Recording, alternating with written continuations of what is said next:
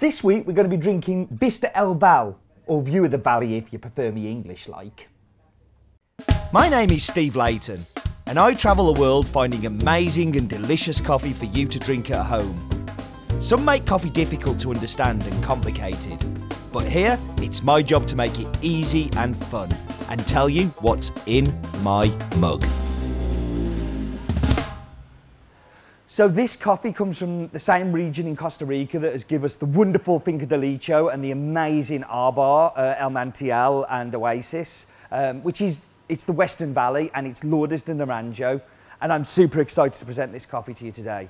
The farm is located at 1,500 to 1,600 metres above sea level and is owned in partnership by Oldemar Arrieta Lobo and Marlena Brenes Morena. And the farm is called Vista El Val, which translates as View of the Valley. And I'm sure you understand why if you've taken a look at some of the pictures that are on the website. It's just absolutely amazing. Oldemar and Marlena are also processing the coffee themselves, which is very common in Costa Rica, in their virtually brand new micro mill, which is only in its 4th year of production. They both learnt their skill while working for other mills and other people, and now they're able to do it themselves on their own mill. They own 3 farms. This one surrounds the home where they live. The others are called Zapote and Fidel. And Fidel won Cup of Excellence 2 years ago. So 2 years into processing, they won a major award. The varietal on this farm is Villasarchi and Caturra, which is very common for Costa Rica, particularly Villasarchi. And they use a drying process with a polytunnel to get the yellow honey process.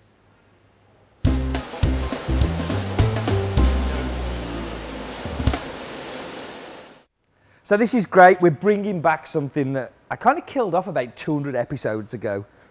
Seems nothing is ever dead. Even Roland's Daft Back might come back at some point. But this is Snozzer in the bowl. Something I used to love doing, and I always do with coffees. The first thing I do before I'll cup them is smell them. So let's get the Snozzer in there. And there's a predominant flavour coming off this one. It smells super citrusy. I want you to think a freshly squeezed lemon, that kind of sharpness, that kind of zing, the zap in there. There's not a lot else coming off the aromas of this. It really is just citrus lemon, but it's amazing. And you should do this at home, even when you're just brewing in your Chemex. Once you've ground it up, just have a quick sniff before. It gives you such an idea of what's to come in the cup.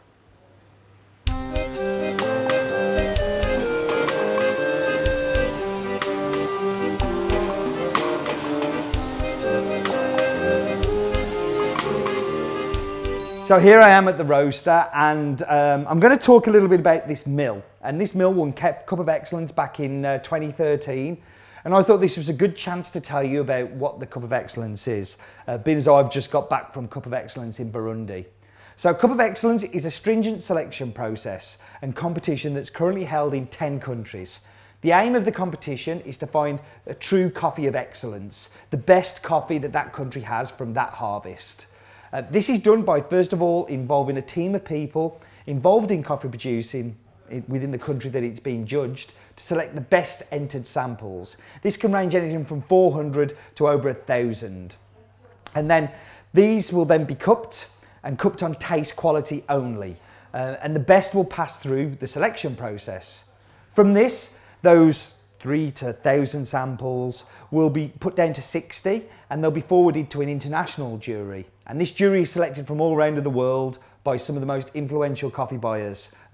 Some reason they asked me as well, but not quite sure why. And this is not related to the size of the mill or anything else. It's down to the quality of the coffee, and the cupping skills of those jurors will select the very best coffees. The jurors will cup them once, and this will be blind, without any information of the sample at all. It'll just have a code number. And then these scores will be compiled by an external auditor to show transparency, fairness, and everything that scores 86 or higher, and that's 86 out of 100, will then go through to the second stage of cupping. And the amount that can go through can depend on anything from I've seen as low as 10 and I've seen as high as 45. These coffees are scored again, and anything not going over 86 will not go forward to the internet auction. Anything over 86 will then go through, with the top 10 being cupped again. And this cupping will determine their final place in that top 10 and where it goes in the auction. The winning one getting a massive prize of a huge price when it goes to auction, but also being able to find an international buyer for their coffees. Yeah, I think doing like a special price to buy it. You've got all of them, and maybe a double book. Yeah, and then just so many coffees as well. So I'm joined by Dale Harris. Hello, Dale. Hey. Where's Dale? He's got tattoos, long hair. Where is he then? I don't know. In his car somewhere on the motorway. Dale was meant to be doing this part with me because Sonali was so happy to do it last time. She said she wanted some time off, but Dale isn't here and Sonali has kindly jumped in to help. So thank you very much. That's right. We're tasting Vista El Val here. Yeah. What was your recipe for this one? It was 19.2 grams in, 34 out, 32 seconds. Fantastic. So quite a long extraction there, Yeah. like you're dragging it out a little bit. Yeah. Why would you do that? What would be your... I think it's just where I prefer. Yeah. I think it would still be good a little bit shorter, but yeah. Yeah. I like that. So I love honeys as espresso because I think they have that viscosity and the thickness, and you definitely get that in this one. But the acidity is whoa. Yeah. I get a real kind of like juicy lemon, and it reminds me of Lemsip. I mean, I've talked about this throughout the tasting of this, and the Lemsip in a good way. Yeah. It's more like lemon rind to me. Yeah. I get quite like a nice bitterness, but I get like an artificial lemon from it more than a Yeah. fresh lemon. I really like that. But then the finish I love because that pithiness for me is a little bit more astringency like black tea. Yeah. And I get that. yeah, no, I really enjoy it. It's good. And finishes off with like a red apple kind of acidity to it and sweetness as well. But I really love this coffee. It's some great producers. it also tastes better through Dale's competition glasses, don't you think?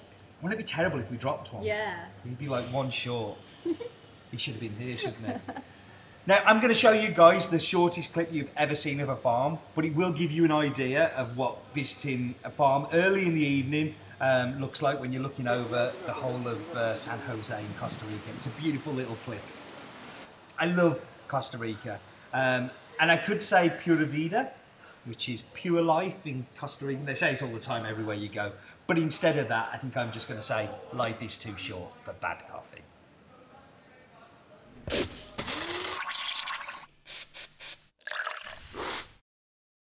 Just have a good smell. Sorry, I ended up getting coffee up my nose and into my throat. Be careful not to do that at home, kids.